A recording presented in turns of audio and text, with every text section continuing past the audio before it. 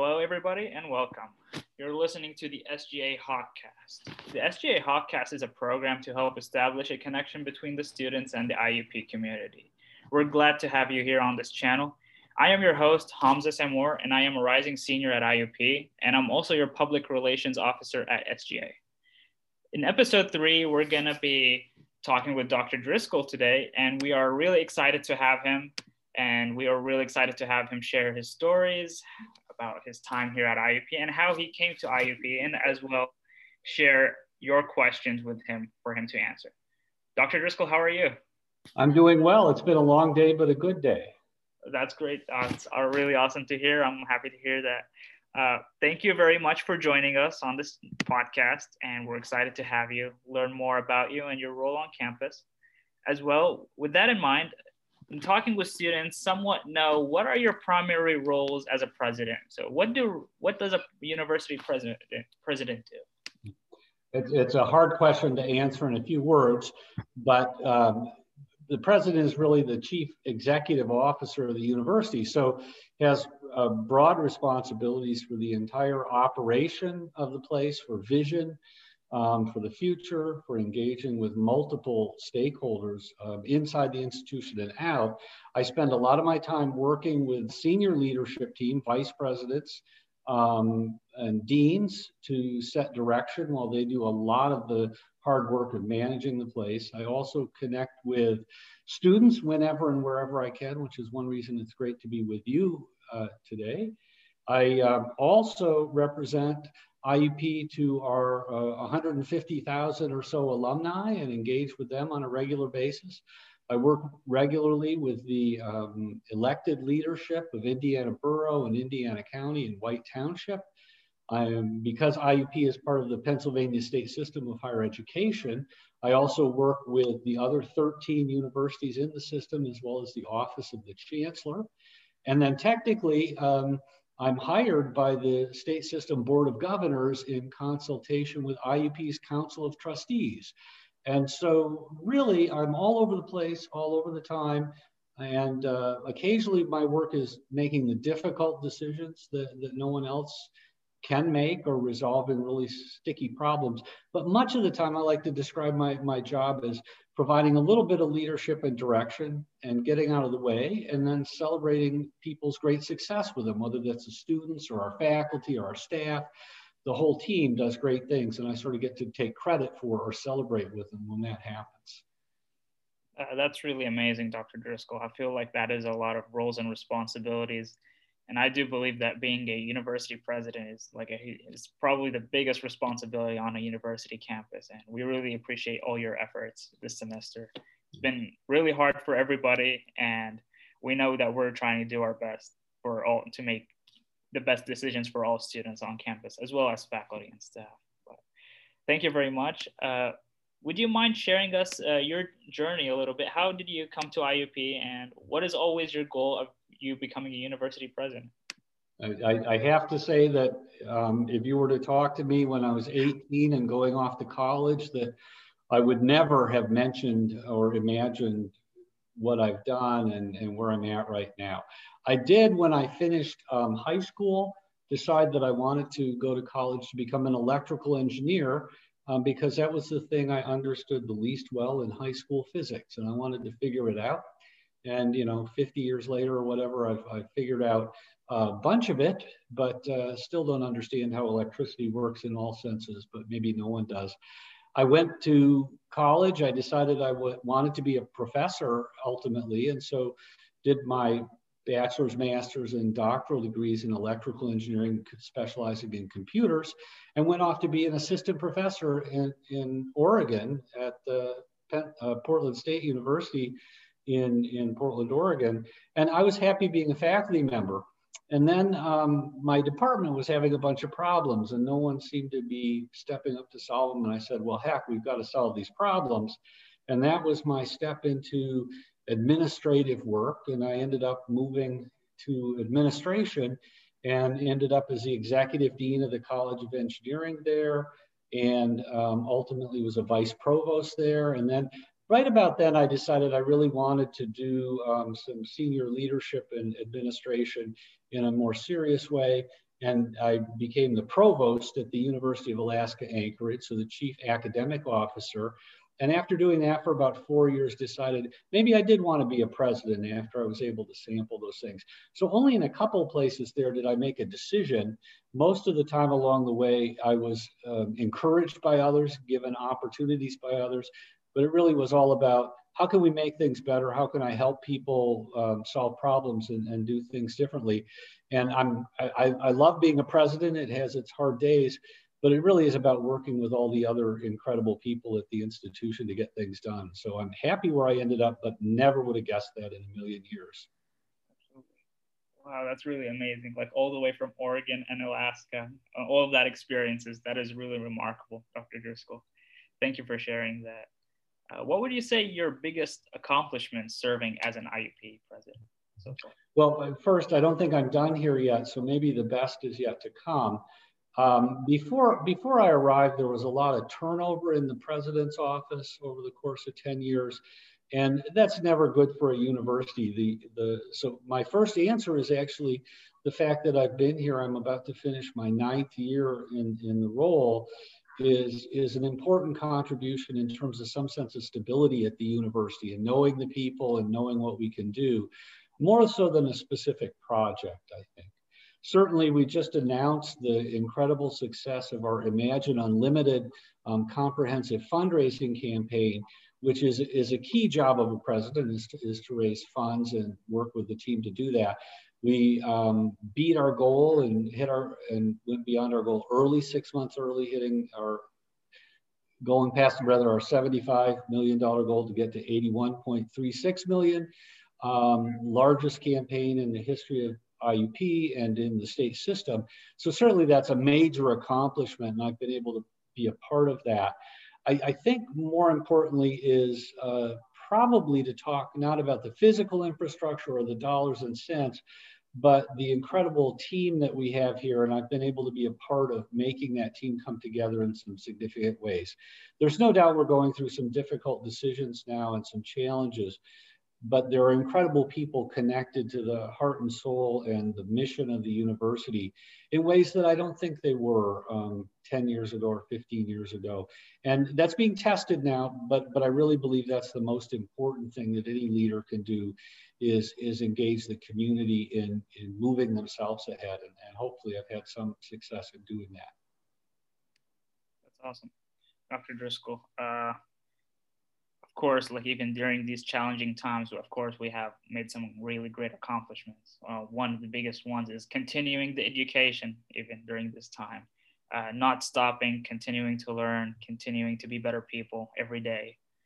With that being said, since we already know that we've been through the COVID, we're still through it and we're coping to it as well, doing a lot of great accomplishments.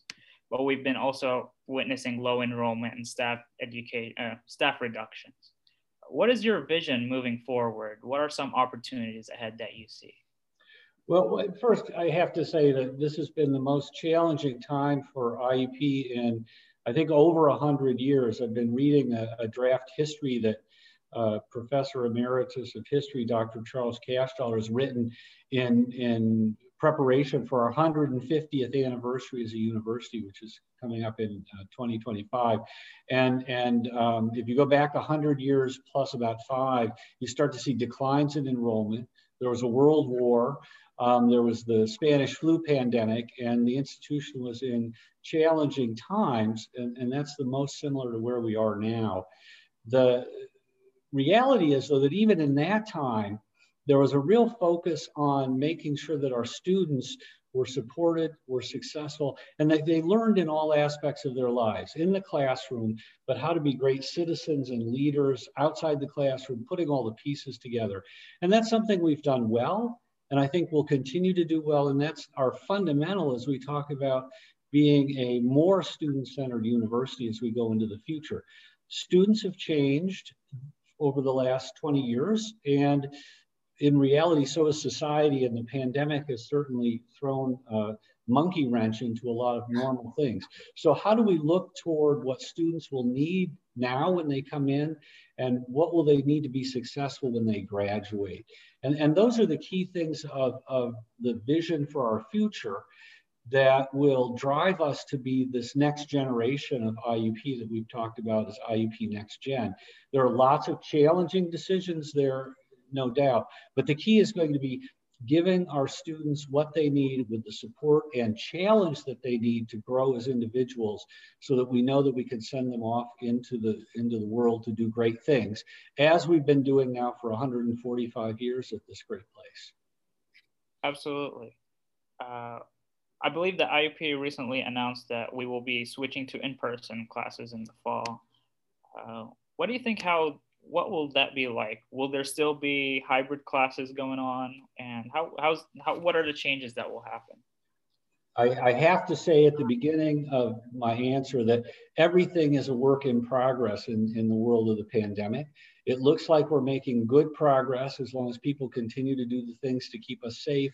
The vaccines are coming out and appear to be effective. So it looks like we'll be able to do what we plan to do, which is to get everybody back who wants to be here, and that's just about everyone, for the fall semester.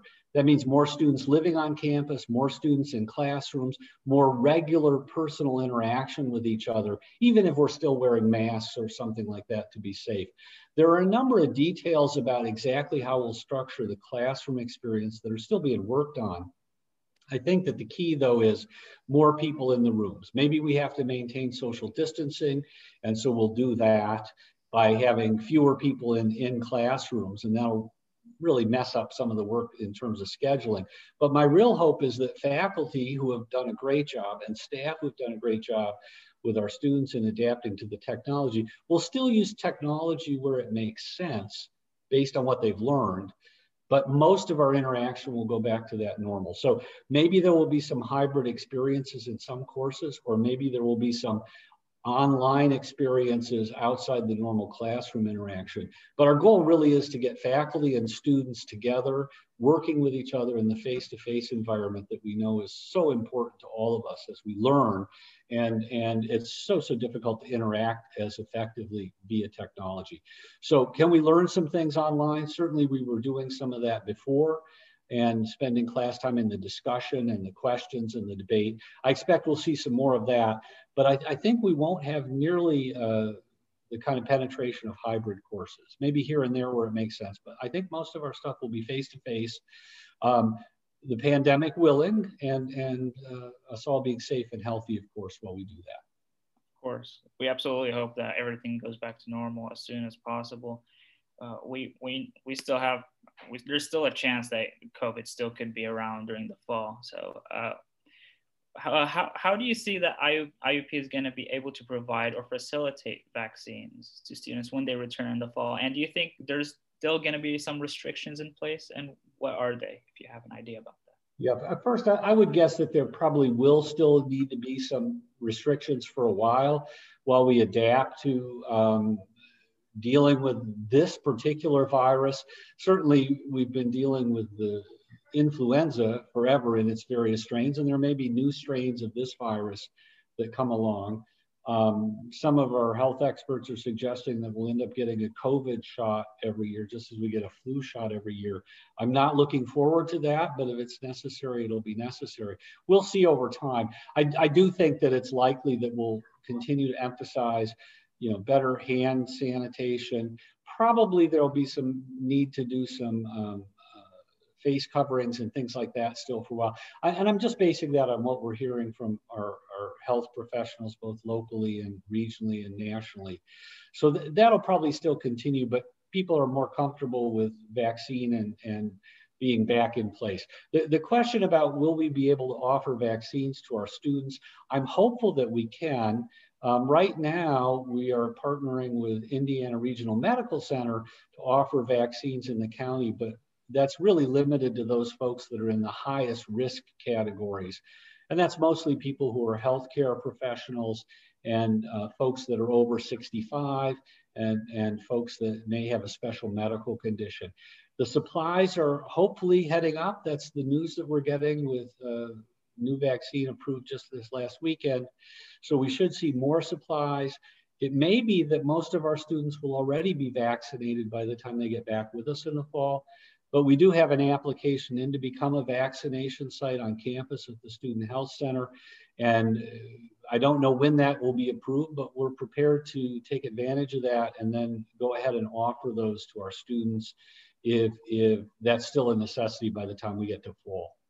So absolutely want to do that. I'm equally concerned about making sure that our faculty and staff get vaccinated.